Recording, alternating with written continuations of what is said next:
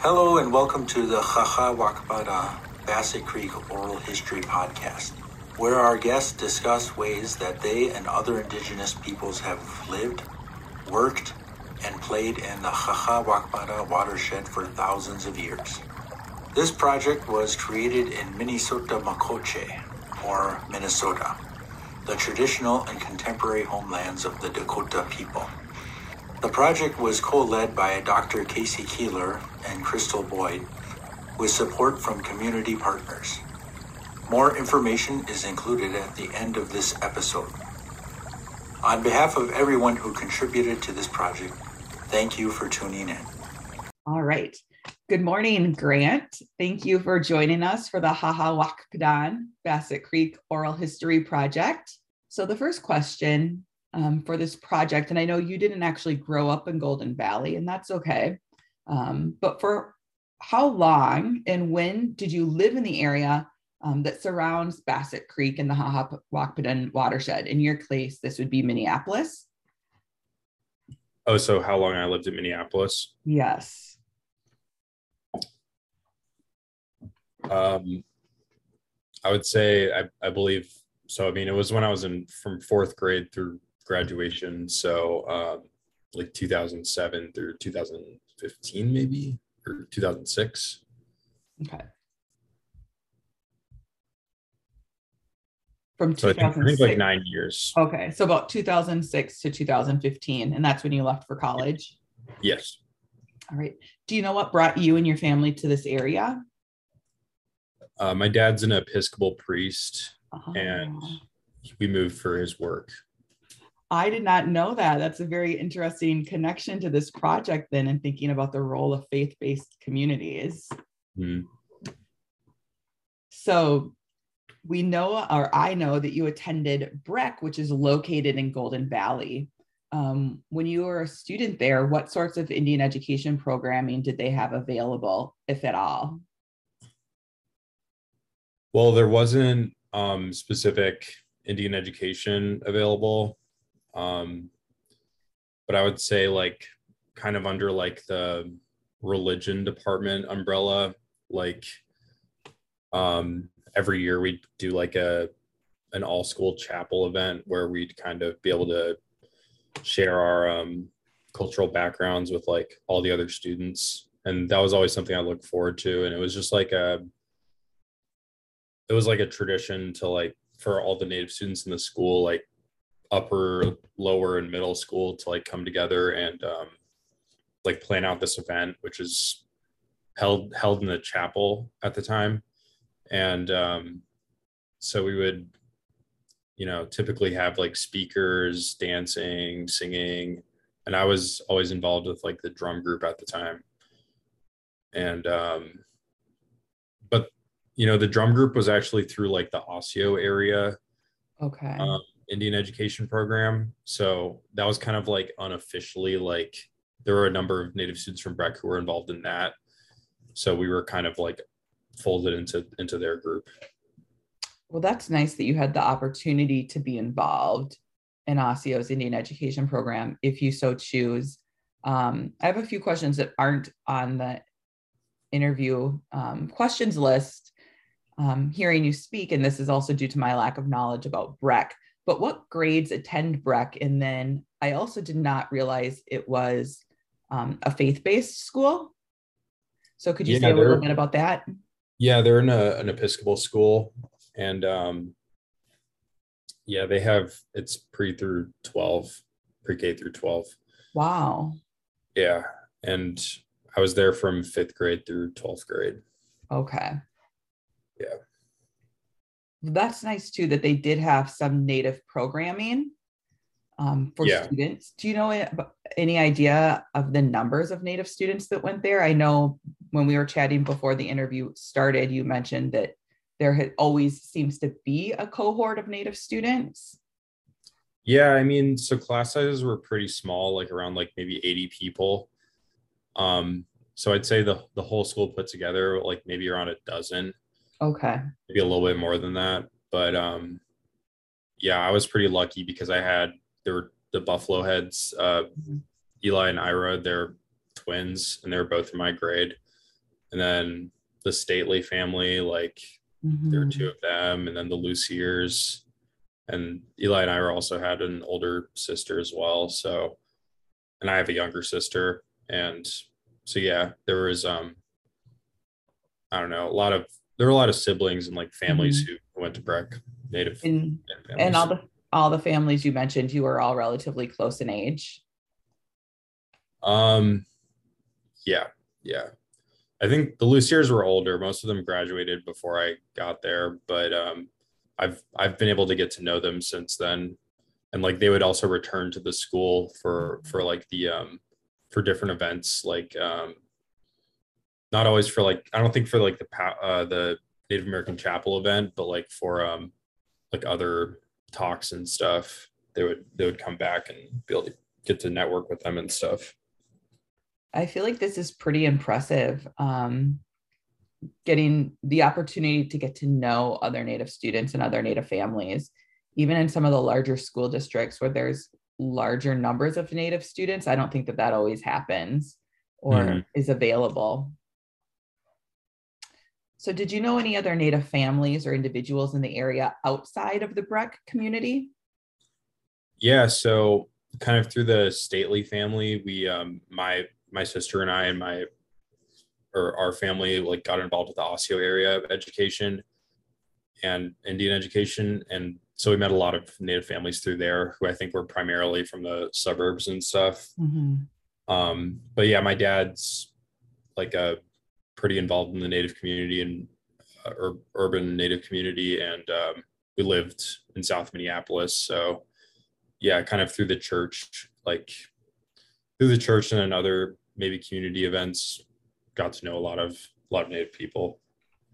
So with your dad being a pastor, and was the church that he worked at, did they have a primarily Native parishioners or members, or was it non-Native? Yeah, he's a priest, but yeah, it was like an Indian mission. That's like the actual title of it, All Saints Indian Mission. And yeah, so they've historically had like Native priests and mostly Native congregants, parishioners. Yeah, that is important work.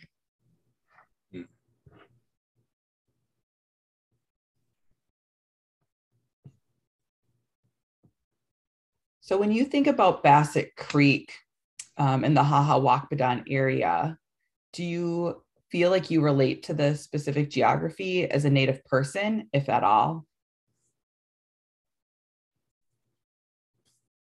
Excuse me.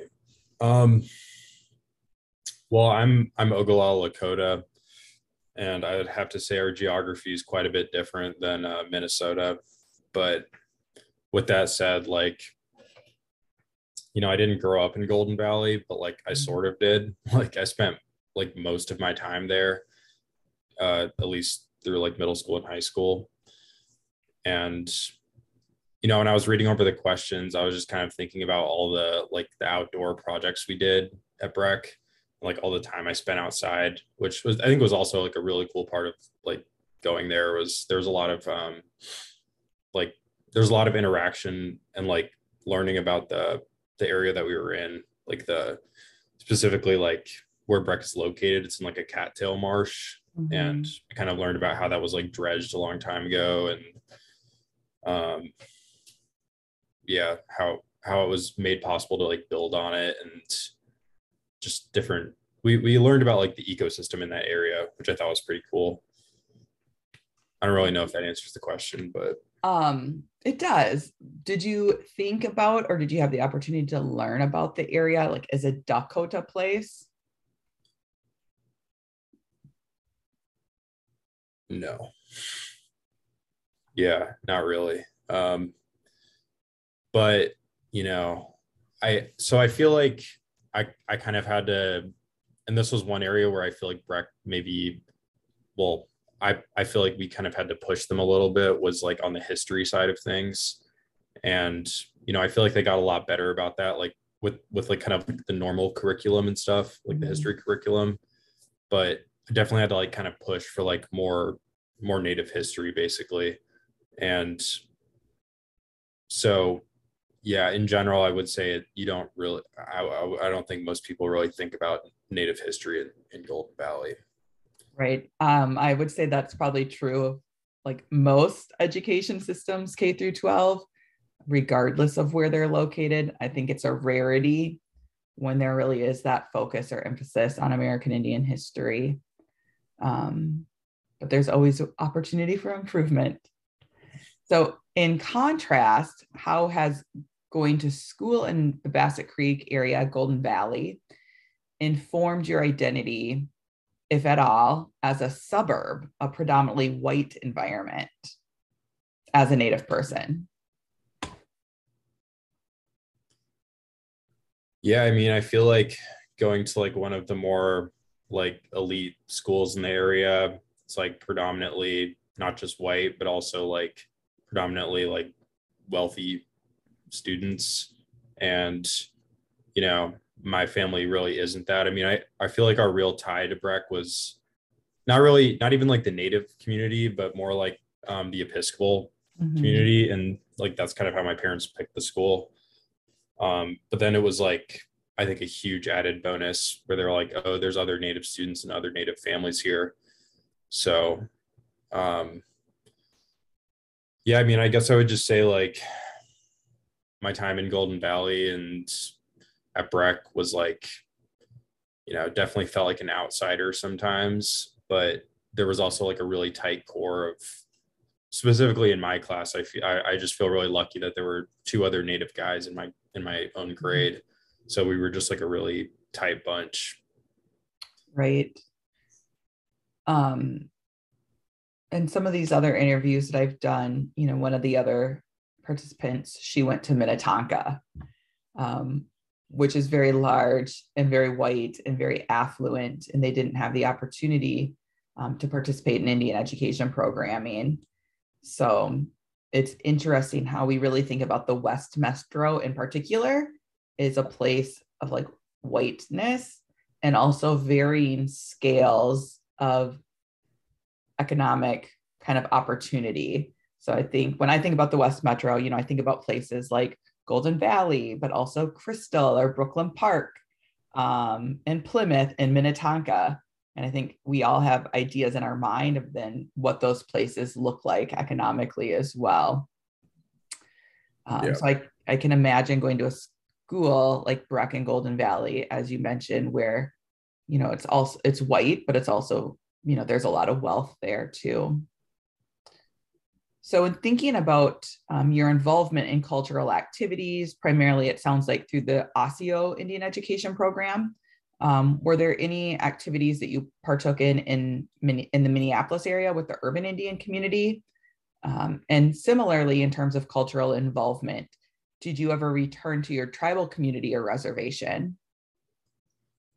Yeah, I mean, so I think the drum group in Osseo is kind of like the main like source of Indian education, I guess, or really more specifically, that was kind of like drumming and dancing. That was the main focus. And then, you know, I didn't really do any of that in the city, but I feel like my main connection though to like the urban Native community or just the Native community in Minneapolis was like through my parents' church and like through who they knew pretty much. And so my dad's church has like a not a soup kitchen, but like kind of like a meal program, and they do like homemade like indigenous foods on Sundays, and most of the patrons there are Native too. And so I volunteer there a lot, and not really on my own accord, kind of just because I had to, but it was a really good way to like, I mean, I was just like in there in the community, a lot of homeless folks, and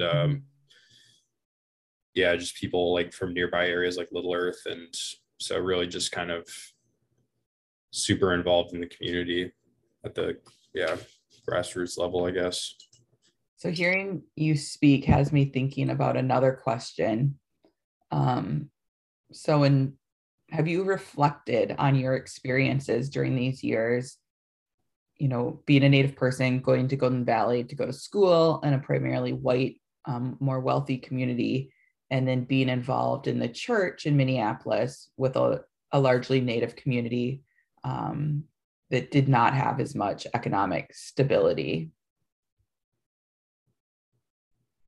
Yeah, I mean, there's just like kind of like, I guess, a duality there, but that's also something. I mean, I know that this isn't really the focus of the interview, but like, you know, my mom is white, my dad is Native. Like, that's kind of just something I've always, Mm-hmm. you know, like, I mean, lived with or tried to understand more, you know, being a part of two different communities kind of. And going back to the last question, like we grew up spending summers on South Dakota, like on the Pine Ridge Reservation and Rapid City. And like, Mm-hmm. so my dad's family is all from there, and like, you know, very much like a huge part of my life. But, you know, my mom's from like Georgia and like, you know, so there's just, you know, very stark differences in culture and like kind of not, maybe not being caught in between them, but just like being a part of both of them Right, is like, you know, it gives you a lot to think about, I guess. right. A lot of reflection. Mhm. Um, yeah, I think that makes sense. You know, being how you identify yourself, your family roots, and where they belong or come from, and just thinking about Native people more broadly across the region. There isn't just like one Native identity, right? Yeah. Yeah, exactly. So Haha Wakpadan is the Dakota name for Bassett Creek. What do you think about the role and importance of language and place names, particularly in predominantly white settler spaces?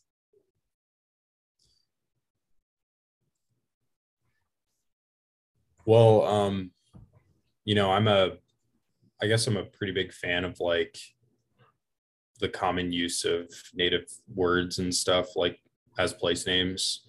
And I think it's like super cool. And like I think it really kind of like denotes the history. Mm-hmm. And, you know, I think it would just be a real shame if we stopped using like native words to describe places. Cause, you know, I just think it's a really cool, like kind of, you know, combination of native history and then like so yeah, I don't know, it just kind of reminds you of who was here and like what happened and stuff. And I was pretty involved in, or I mean, I did a research project on uh Bidet Makaska, and but that was before the name was changed. Mm-hmm. And um wrote co-authored like an op-ed in the Star Tribune about like changing the name and stuff. So I was feeling pretty passionate about that in like high school for sure.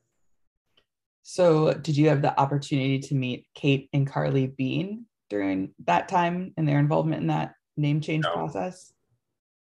I did my PhD at the same time as Kate Bean. We both have our degrees from the University of Minnesota American Studies program. So it was a very exciting time when that name change came about. that's awesome. Do you want to say any more about your research that you did around Cloudman's Village? Yeah. I mean, I got to do this really cool project through Breck's Advanced Science Research Program, and like it was like really tailored to my interests, which were history mostly, but it was a science project because we drilled like a core sample out of the lake and like I analyzed like the pollen grains in it, and like was just kind of like, yeah, like they were farming at this time, and it's really cool. It was like a Dakota agricultural village and stuff. So yeah, it was just a great like professional development opportunity too, like learning how to present and do stuff like that. But yeah, I got to go to like a Native American science fair and stuff, and do some other really cool things with that.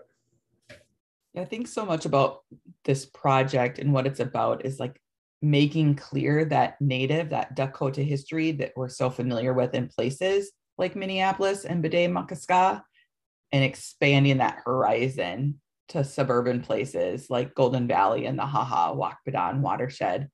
So some people that I've talked to, we've talked about what would it mean to change the name of Bassett Creek to Haha Wakpadaan, and what could that mean for learning opportunities for youth in the area, schools, and having access to outdoor education. Would that be something that would have excited you in your younger days as a school student, or something that even seems appealing now, thinking about the potential for a name change? Yeah, I mean, just like putting myself in like a middle schooler or high schooler's shoes, like native high schooler or whatever, I would be very excited, I think, for it to like kind of surface and for that to be like something that we discuss, to like make it like a kind of a prominent issue or feature, and so yeah, I think that would be like really, I would have really enjoyed that, I think, if it came up in class and stuff. So this American Indian Oral History Project grew out of a land acknowledgement process. What are your thoughts on land acknowledgement statements? And then after the work has been done to create a responsible land acknowledgement statement, what are follow-up or supplementary work that you would like to see? Yeah, I mean, I think land acknowledgements are really well intentioned for the most part. I just think it's tough if like all the work behind it kind of falls on like Native folks and stuff, but obviously I think Native people should be consulted on it and stuff like that. But that's what I think sets this project apart, is like I don't think I've heard of like kind of like a full-scale grant opportunity coming out of a land acknowledgement. And because usually it can just kind of be paying it just won't mean much, like if it's just kind of words on paper or whatever. So yeah, I mean, ideally I think land acknowledgements mean something more than just like kind of a signal that, right, like an endpoint, like, hey, we did it. Yeah, exactly. Have you seen is there any other organizations or institutions that you have seen do land acknowledgement statements and then some other sort of action?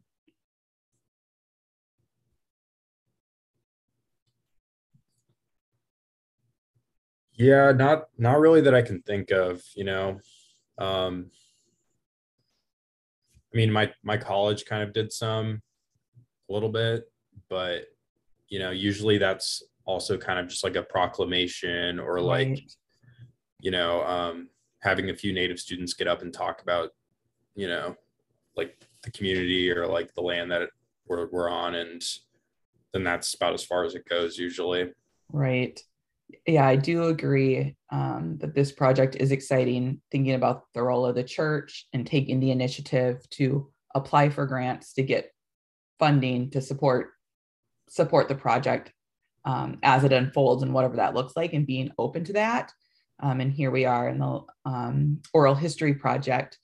I'll also share, knowing kind of your background, that the Valley Community Presbyterian Church, they've also, had some dialogue and discussion with other faith-based communities in the area, and thinking about how this can serve as a model for other faith-based institutions to do something similar. So I think that's also exciting, seeing the role of faith-based institutions and kind of what they can do to further this conversation.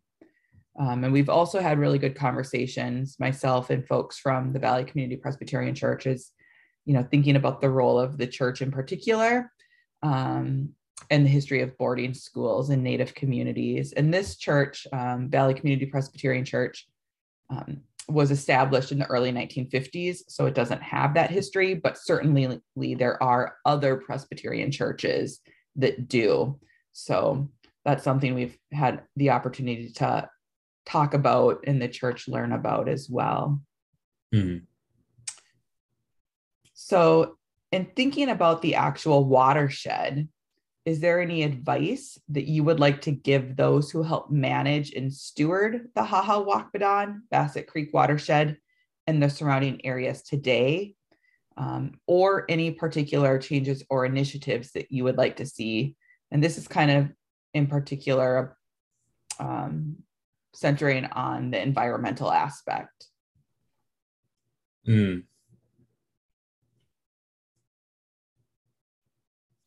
Yeah, I mean, I don't really consider myself like a environmental expert or anything like that, but as like a native student who did like a research project on like the environment, and like, I feel like if it's possible to like involve native students on efforts like that and like give them work experience and stuff like that, that would be like a really awesome like initiative that they could do. So maybe trying to find like native students in Golden Valley or surrounding areas to like get involved with that. Yeah, it's great experience.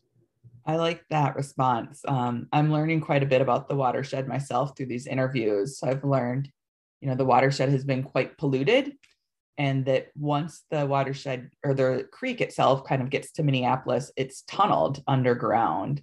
So there's also conversation of what would it look like to daylight the entirety of Bassett Creek. And I do think getting Native youth involved is a good opportunity in general, but also a good opportunity in terms of education.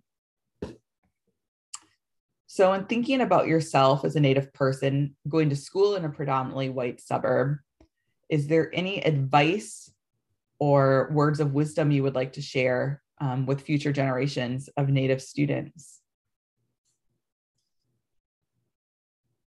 Yeah, I mean, I would just say like, maybe this isn't really advice, but just kind of what I did was like, I had people to look up to, like other Native students to look up to, and not even just students, but just like professionals or like artists and stuff like that. And, like the Erdrich family, Yes. they went to Breck, or one of their kids goes to Breck right now. And so yeah, just like looking up to people like that, and just kind of being like, wow, I want to make an impact too, or I want to do something in Native history or Native studies. And so yeah, I mean, I would just say like picking your role models and like, trying to learn about what they did, and like that's the easiest way to do it, like just kind of following in someone else's footsteps, at least to start out. Are you involved with Breck at all now as an alumni? Not really, not yet. I would like to be though, eventually. I was just thinking, hearing you speak, that maybe you will be that role model that somebody else, a young student, will look up to someday. It comes kind of full circle. Yeah, that'd be really cool. I mean, I just saw like Native students who like went to Dartmouth and stuff, and I was just like, oh my god, like I gotta do that. And like, and then one of the Luciers, her last name is Six Killer now though, like her husband, like I've been able to network with him, and kind of he's a lawyer and stuff. And so yeah, it's just like kind of picking your role models, and like, yeah, it works. I don't know. No, I agree. It is good to have Native role models. Yeah. Is there anything else that you would like to share that we may have missed during our conversation today?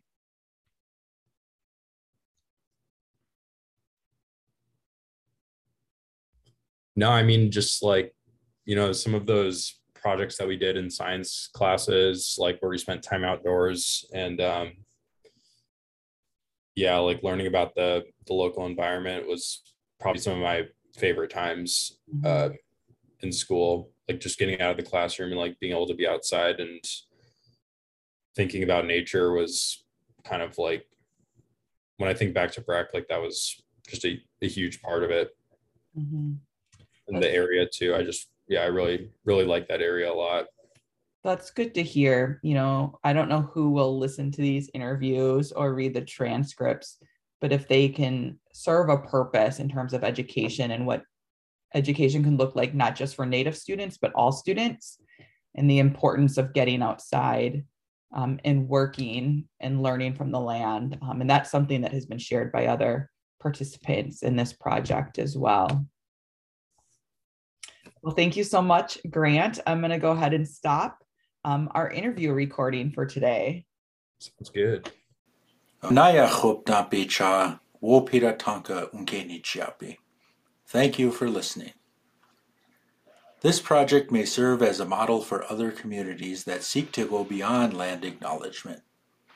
To learn more about this oral history project, please contact Hennepin History Museum. The project was produced following the standards and principles of the Oral History Association. In addition to this podcast, the interview recordings, transcripts, and narrator files included signed legal released agreements can be found at the Hennepin History Museum. Funding and other support was provided by the St. Anthony's Falls Heritage Board, Hennepin History Museum, Valley Community Presbyterian Church, and the University of Wisconsin.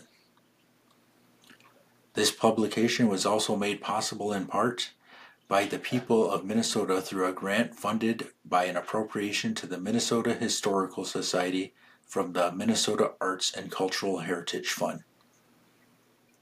Any views, findings, opinions, conclusions, or recommendations expressed in this publication are those of the authors and do not necessarily represent those of the state of Minnesota, the Minnesota Historical Society, or the Minnesota Historic Resources Advisory Committee.